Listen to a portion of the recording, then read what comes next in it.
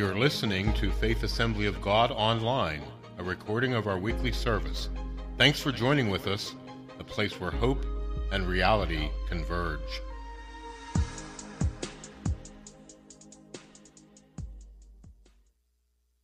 This morning we're looking at this series as we kick this off in our Easter season here at Faith Assembly, looking at the finale, looking at the work of Jesus Christ and the significance of his work on the cross. We know that Jesus died on the cross. There's not many in our culture, even in our world, that would be unfamiliar with that. Most people know that. They know that Jesus died on the cross.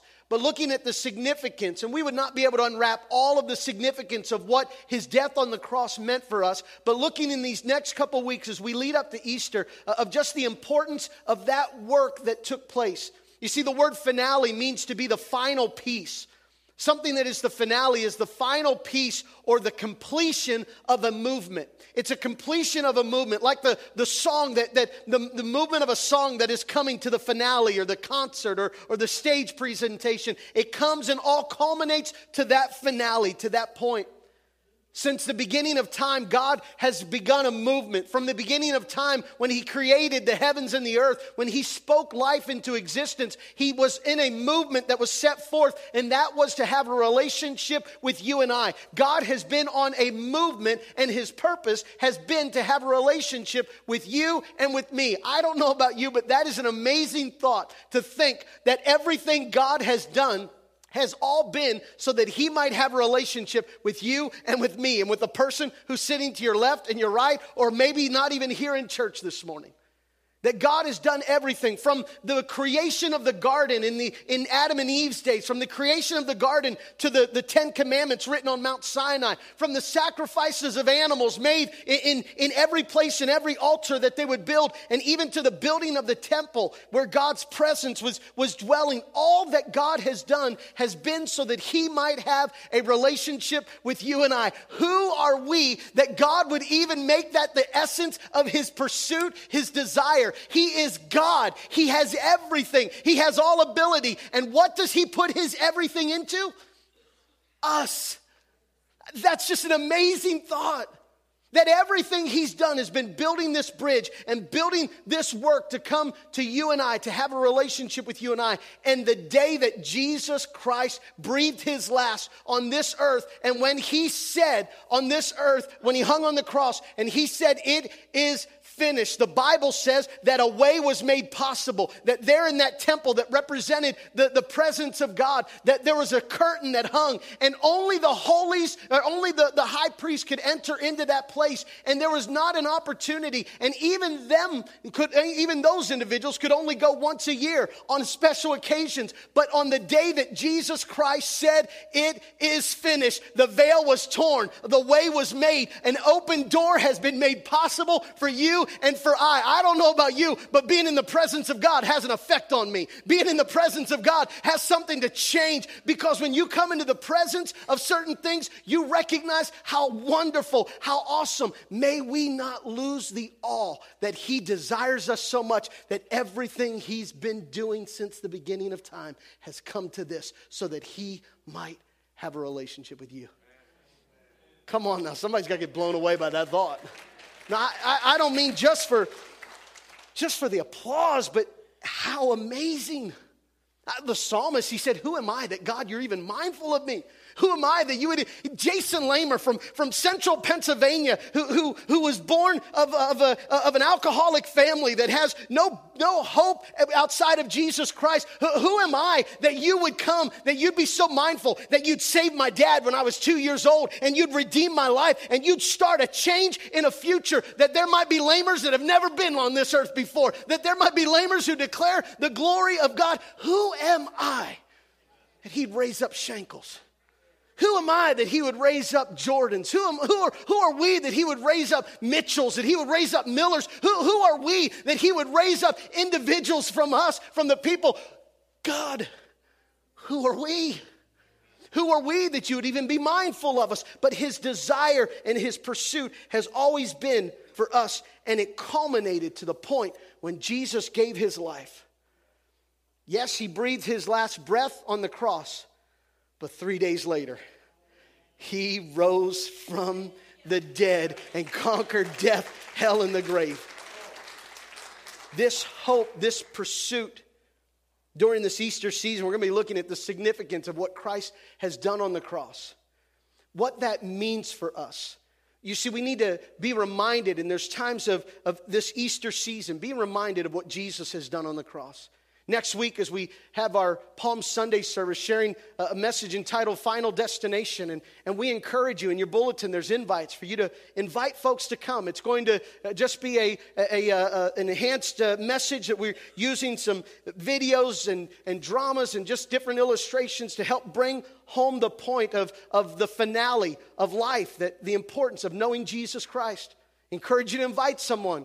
Maybe they're not able to come on the morning. They work or something. We're going to have a 6 o'clock service just for the opportunity to share. Maybe you come to the 9 o'clock and you come with somebody and you come with someone different at the 6 o'clock, whatever that is. But we want to have an opportunity to share the love and the hope of Jesus Christ. You see, the Bible says as well, Jesus, he said, every time you take communion, do this in remembrance of me. It's good to be reminded of how much he loves us.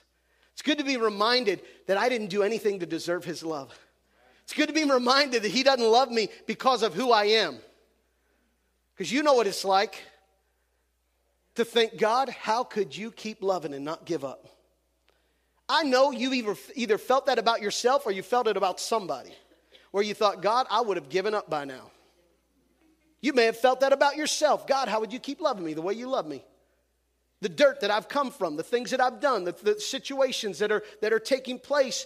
But his love continues. In Hebrews chapter 9, here's what it says in verse 24.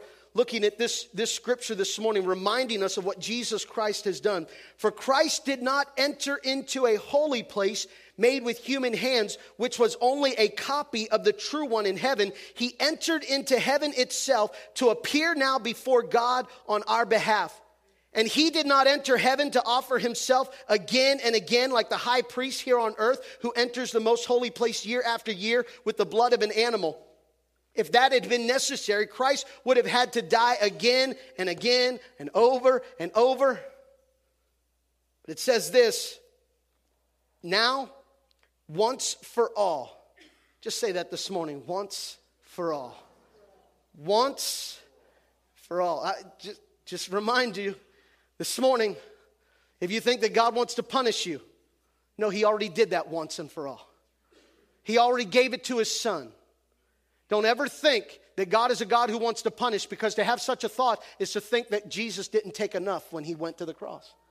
To think that somehow we need to pay for our sins or we need to be punished or things that we need to do. He is not a God who punishes. Yes, there are consequences in life, but he is a God who wants to bless, who prepares, who sets things in motion, who wants to cause us to walk into the fullness of what he has.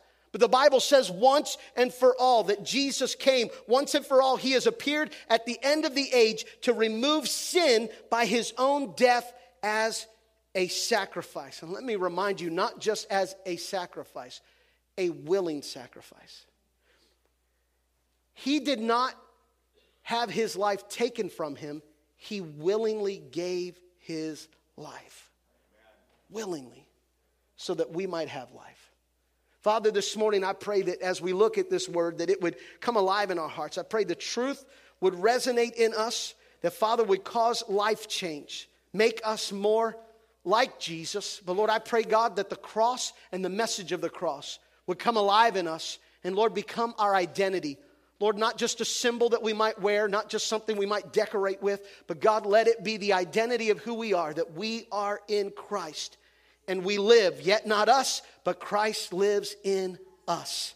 And the life we now live, we live by faith in the Son of God who loves us and who gave himself for us. In Jesus' name. Amen. Amen. This morning I want to just give us a picture and help us to kind of catch today what I believe is in something of importance as we look at what Jesus did on the cross and the purpose that he did in what he did in giving his life. This morning the title of the message is just simply all your eggs in one basket. I don't know if you can relate to that and realizing this is Easter season. I love Easter. Easter is a great time of the year, and Easter, of course, that word itself means to spring forth. It's no accident that Easter has east in it. Where does the sun rise from? It's east. It's all pointing to this picture. Every other religion desires to have something of springing forth or something of life, but there is only one faith that has produced it, and that is Jesus Christ. Everyone else is waiting for something. They're waiting for it. Yes, we're waiting for Jesus, but he already came the first time and paid the price, put a great deposit on our hope that we're going to have in heaven. And every other religion and every other cult, or every other cult, but every other way of believing is in a place of waiting for, yet looking for. But our Christ has come and has proven he is the way, he is the truth, he is the life. Easter, to spring forth. I love the season of change. Even as this season happens, it means that the bare trees are going to bloom again. Whew. It means that the dull brown ground is going to give way to color. At least at somebody's house. It means that the temperature in the air is going to start rising. I love spring. You know one of the reasons I love spring? Because I'm so tired of winter. You love something so much more when you recognize how done you are with something else. That we come to a place that I'm done living in the less than, living in the stuff that doesn't fulfill. Easter's a great season, of course, as we celebrate. In just 2 weeks, we're going to, put on our Sunday best. We're going to invite family to come to church. And we're going to, someone said, it's going to be a resurrection of the dead. People we haven't seen for a while are going to come back to. I won't tell you who told me. I don't know who told Kathy, but I'm not going to tell you who told me.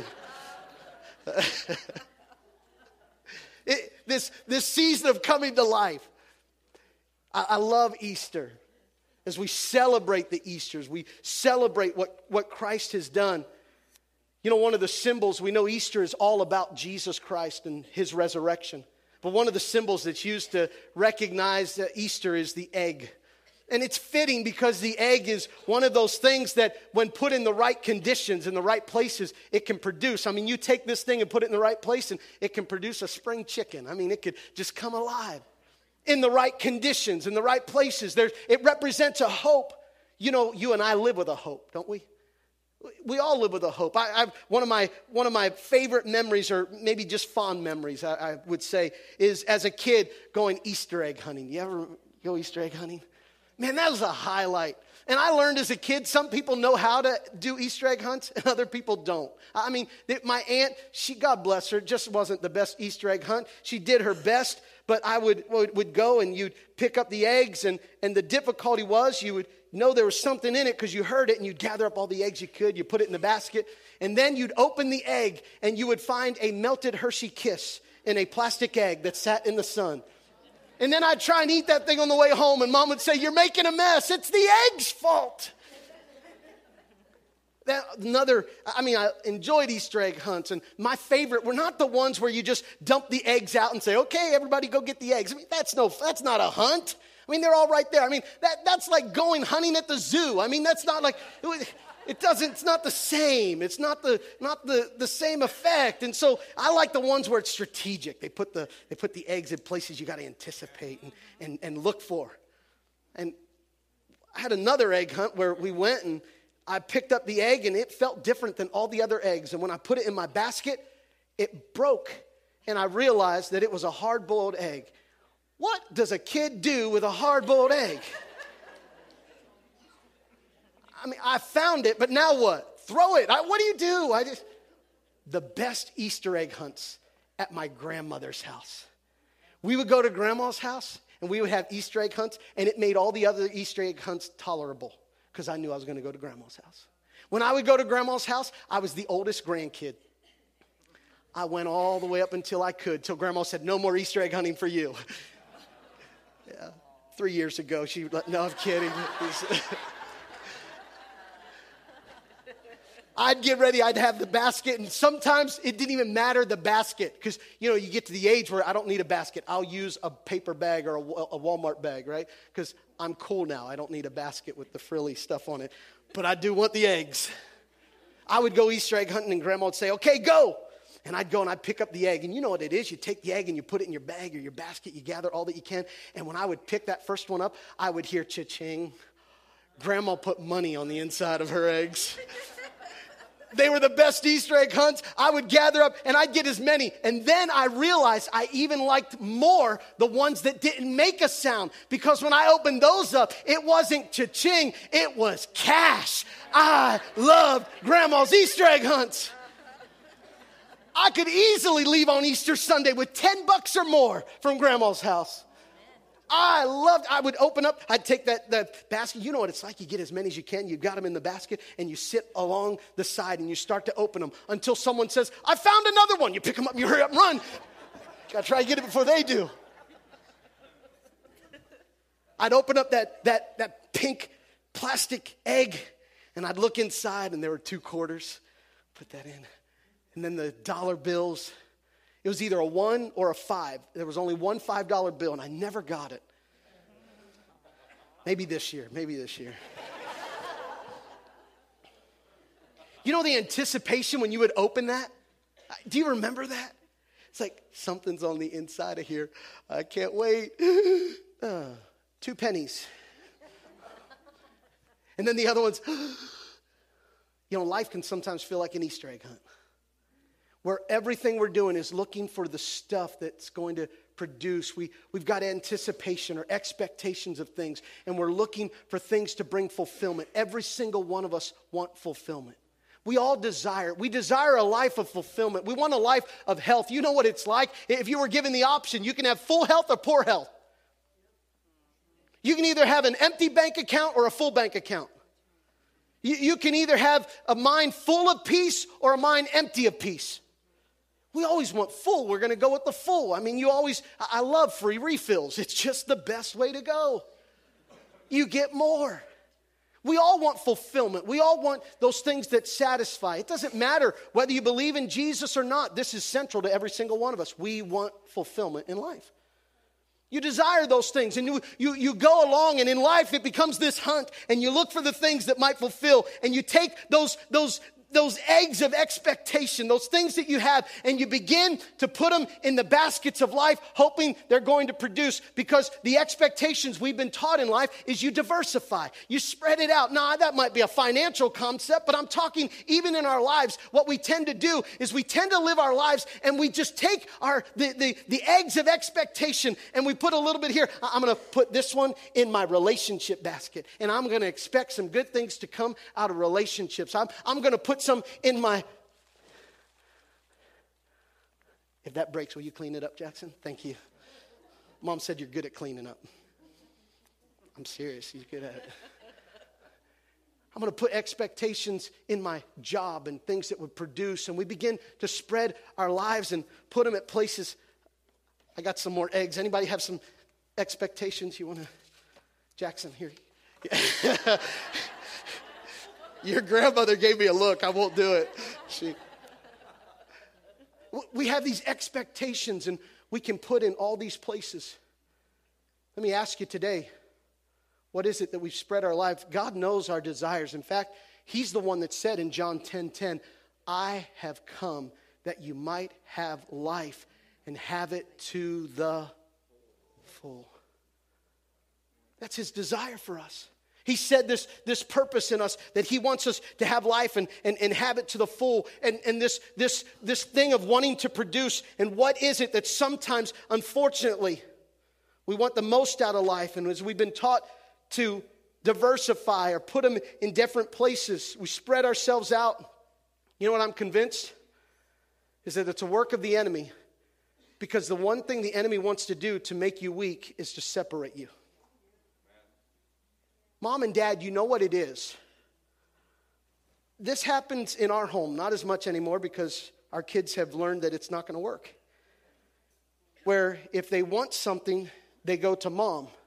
And if they don't get it, they go to Dad. And the goal is to try and play the sides, because one way or another, if we can work in a separation of, it's a tactic. Who taught them to do that? By nature, it's what we do. We separate. It's this idea. It's how we approach things. And the enemy's desire is for you to be scattered in life. You know how that feels? You ever have your eggs in too many baskets? You spread yourself thin. The eggs of expectation of what you're wanting to try and see come from life's. Better not forget that's in there, huh? I'll let you hold on to it then. No, they're not boiled, see? But here's what I want to encourage us this morning. That Jesus didn't come to diversify our lives. He came to consolidate our lives. Now that word consolidate means to work together, to bring together. And when you hear the word consolidation, you immediately think money, don't you? It's a financial term and fitting because Jesus is the one who paid a price that paid the debt in full. Jesus died on the cross, and in his work on the cross, he paid a price. It's a financial thing that was set in place, that we were guilty of sin. We had a debt that was upon us. We were born into sin and born into a world that is falling apart, a world that is broken, a world that is without hope and is still desiring hope. Do you know how difficult it is to be in a hopeless situation, yet still looking for hope? Let me tell you how difficult it is. I mean, you know what it's like sometimes to have the anticipation and desire hope, but to be in a place where there is no hope. The only hope that we can have is found in Jesus Christ alone. Jesus came in this purpose to cause us to be one. In our lives' desires here this morning, let me ask you, have you just lived your life where you've got all the baskets and you've lived your life, and unfortunately, God or church has just become another basket in the line of things where you just spread your eggs of expectation, where you just put these Easter eggs. You just put them in all the other places. You've got God as just a basket in the line of all the rest. He's just a part of all the others that are all in place. That God, unfortunately, is not designed, and not unfortunately, but in reality for us, he's not designed it that way. The Bible says that he once and for all, he died. He came at the end of time, and once and for all, he has appeared at the end of time, the finale. You know, in the Old Testament, there are many sacrifices. You ever try and study all the sacrifices in the Old Testament? I tried to list them one time, and then it just got so confusing because they have different names in these parts, but they're the same thing. And then, what? And the sacrifice you had to make would depend on what the season and what the circumstance. So depending on if it was the fall or what season it was or the circumstance or what you did would determine the sacrifice you had to make. You know how difficult that is? Honey, do we need the goat or do we need the pigeon? I'm not sure. Let's find out. I mean, the difficulty, what sacrifice do we make? And in the Old Testament, we recognize that it became symbolic of Jesus' sacrifice. Every sacrifice in the Old Testament, let me tell you why there were so many that we can't count. We can count, but it's hard to keep track of, is because they were all a part of the whole. They represent a part of what Jesus came to do. But Jesus came, and he was no longer just a symbol. He became the standard. He became the absolute. He became the one that set everything in order. When this addressed that issue and that issue, Jesus came and he said, I am once and for all the one who sets all things in order. I've come to bring completion to every sacrifice. There is only one sacrifice to be had, and Jesus Christ fulfilled. He is the final. There is no other to be added. Jesus Christ alone, his work. It's not symbolic for us. It becomes this standard in our lives that we recognize Jesus. It's like a number that gets retired at a stadium. No one else can wear that number. That number's been set aside. That number has been reserved because no one else could wear that number, because no one could even compare. And it removes, by retiring the number, removes every opportunity for anyone to even be compared to, because they're set apart. I want you to know God, Jesus Christ, in his sacrifice has been set apart from any other. There is none that can compare. There is none like it. He is the one who has fulfilled everything and made it complete. Listen to what he did for us. 2 Corinthians chapter 5. God made him, and we sang this morning, God made him who had no sin to be sin for us, so that in him we might become the righteousness of God. That we might become the righteousness of God. And I want you to catch this. Here's the exchange. God came, or he sent his son, and his son who had no sin became sin. Where'd the sin come from? He took our sin, and in return we became righteous. He took what was worth nothing and gave us what was worth everything. Financially speaking, that is the best deal ever. I mean, in the marketplace, I'm not a financial guy. I don't know numbers to the place. I realize there's smart decisions, smart things, but looking at this in all the picture of it, I can see you're going to take something that's worth nothing and you're going to give me something that's worth more than anything in this world. That's a pretty good return. I want to put all of my Easter eggs in that basket. I want to put everything I've got in that return. Isn't that what you do financially? Even financially, when you spread and you diversify, you put it in these right places. You got them in these. I got them in stocks. I got them in these other areas. You diversify, and what you do is you want to see what's going to produce the most, and you put it in there because in some ways, in certain regard, you're taking your chances. You don't trust any of them completely, so you're spreading it out to see which one might produce, right?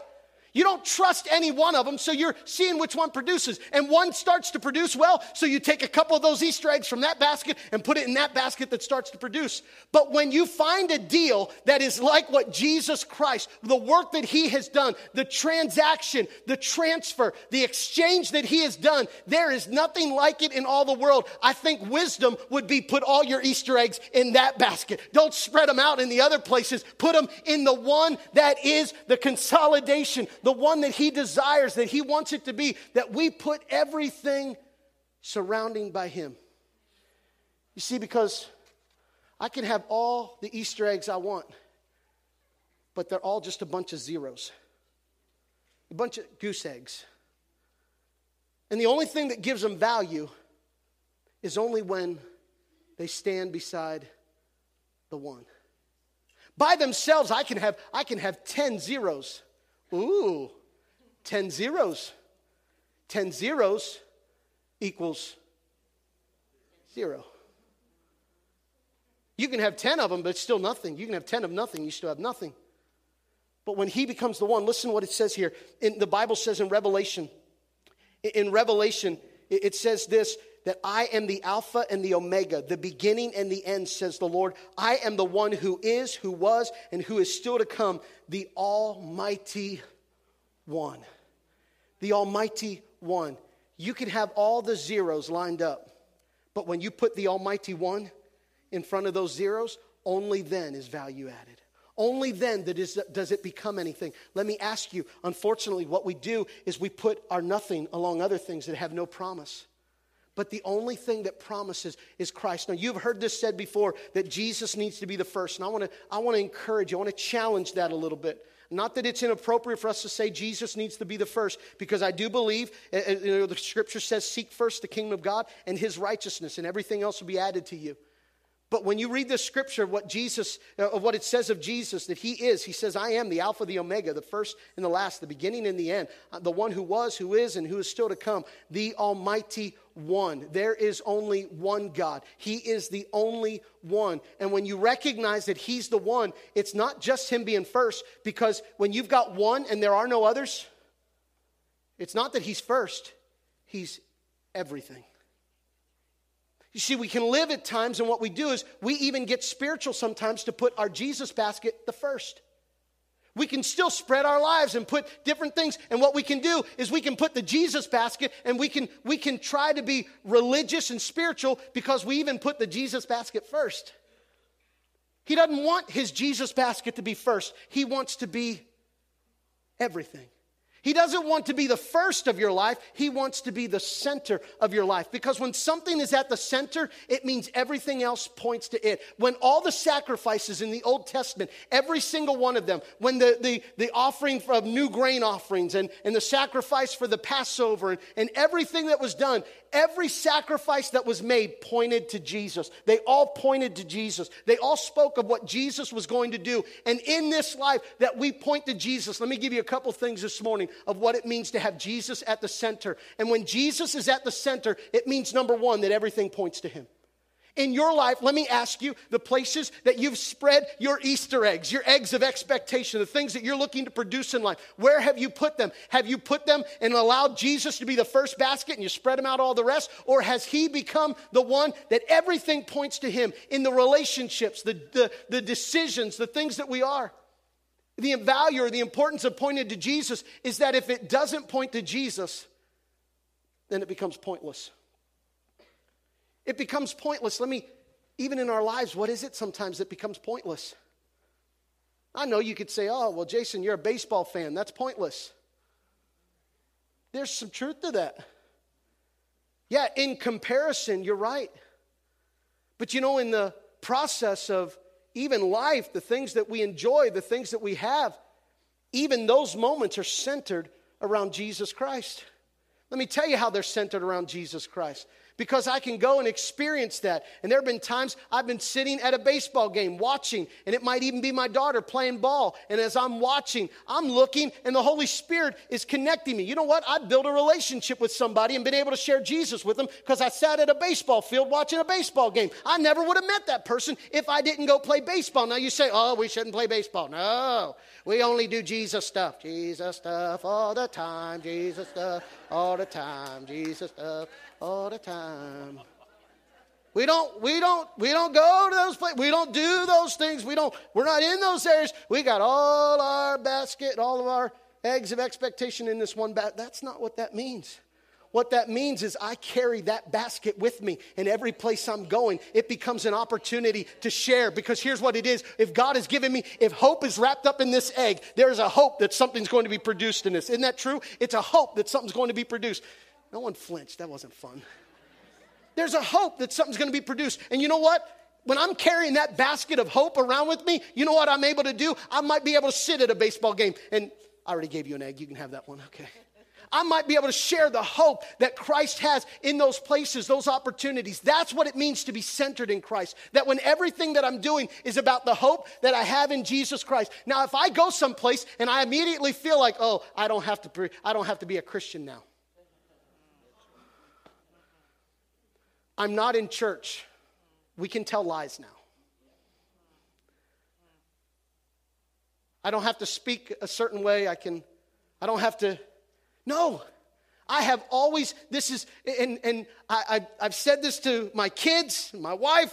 I said, if anything, if I even get a gravestone, I don't care. But if it says anything, it doesn't have to even say my name. Let it just say this: a man who lived and believed what he said. A man who lived and believed what he said. I don't want it to say anything else than he just lived and believed what he said. That who he is who he was. And everything, I want that to be said of me. The greatest thing is not you telling me, oh, you're a good preacher. The greatest thing is when my son will say, Dad, you're the real man. You're real. You're the same no matter where you are. You're the same when you hit your hammer. You hit your thumb with a hammer. You're the same when you have these occasions. I want my son to say of me, you are a man who is working to walk after the things of God. That's what matters more to me than anything else we could do. Why? Because I'm carrying a basket of hope filled with expectation to a world that needs to know who Jesus is. That's our hope. In these places, these areas that we go, everything points to Jesus. If it doesn't point to Jesus, it's pointless. And if it's pointless and has no point, it means it's in pieces. Let me ask you this morning, have you ever felt like life sometimes is in a bunch of pieces? That's normal. Let me tell you why. Because even the strongest of baskets, even the strongest of people, the wind can come sometimes, and the wind can blow over that basket, and all those eggs go rolling away.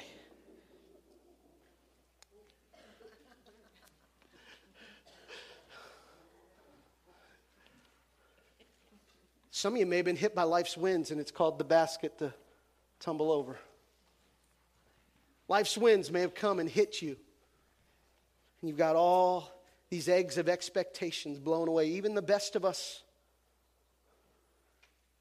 How about John the Baptist? He's in prison. He's been captured. They wanted him dead. But for fear of the people, he wasn't going to kill him. John the Baptist is in prison. And as he's in prison, he says to his disciples as they came to visit one day, they said, "Are you okay, John? Everything all right? This is hard." And then John says to them, "Go and ask Jesus, are you the one, or should we be looking for someone else?"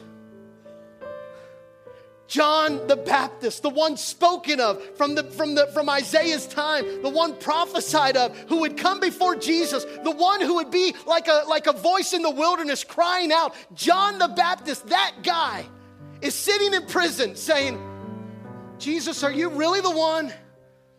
Or should we be looking for someone else? Because I've been as strong as I could. I put all my eggs in this basket. I even wear camel hair. I ate locusts. I don't have anything. I gave it all up. I did everything. I put all my eggs in this basket. And the wind of life is blowing it over. And I'm not so sure today, God, that I'm getting the return I thought I'd get. Because this isn't going the way I thought it would. Jesus said to the disciples, he said, you go back and tell John. The blind see, the lame walk, the dead live. He says, go and tell him what you've seen. Go and tell him, what he said, go and tell him what you have seen. And then they leave, and Jesus says to the crowd, there's been none better since John the Baptist.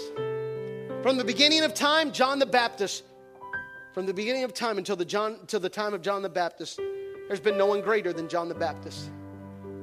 Jesus was validating him even in his broken moment.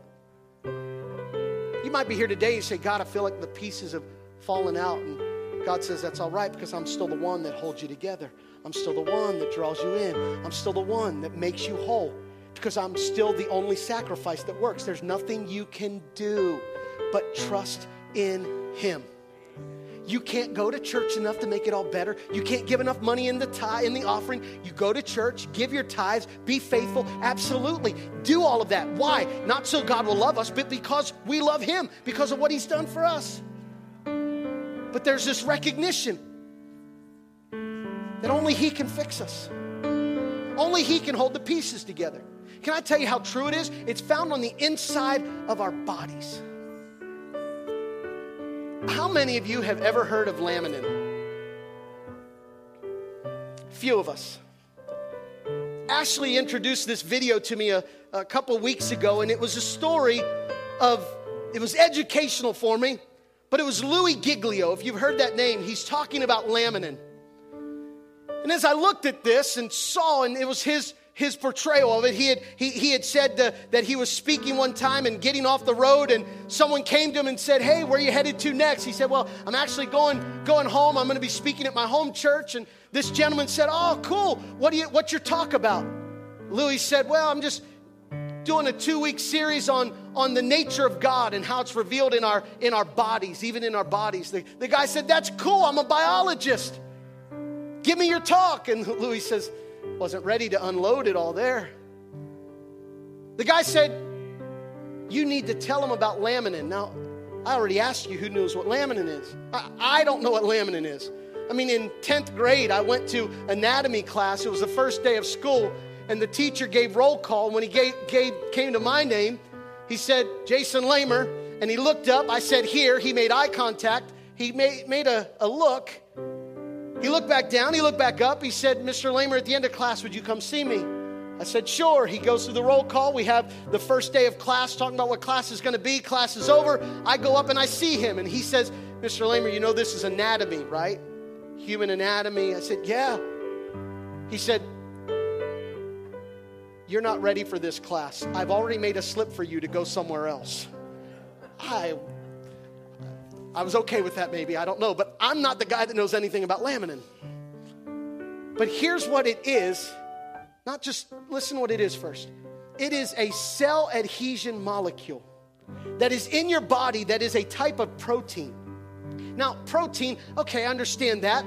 But I didn't realize there's like 10 to 60,000 different proteins in your body at different times. But one of the main ones that these cells come together and this structure produces what is known as laminin.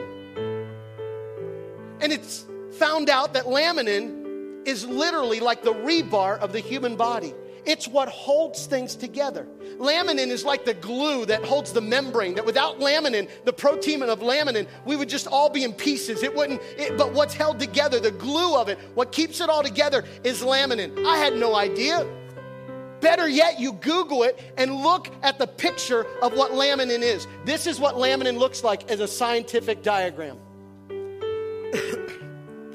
Somebody tell me that's not a coincidence, that the scientific diagram for laminin is the shape of a cross, which means we are held together. When our life is all in pieces, we are held together. But here's even better. That's just a scientific diagram. Look at an actual microscope, a picture from a microscope. This is the actual picture of laminin in your body. It is the shape of a cross that holds all the pieces together.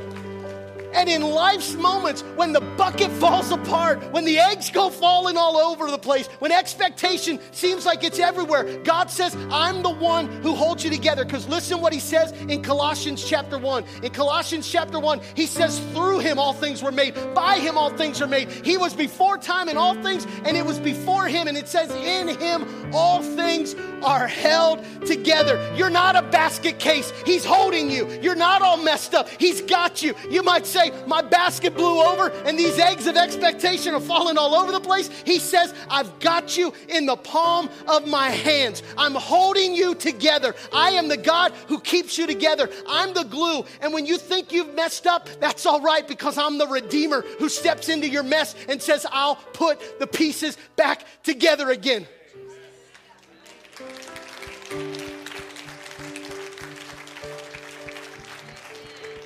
You've been living your life, putting your eggs of expectation, diversifying in different baskets. But I want to challenge you today.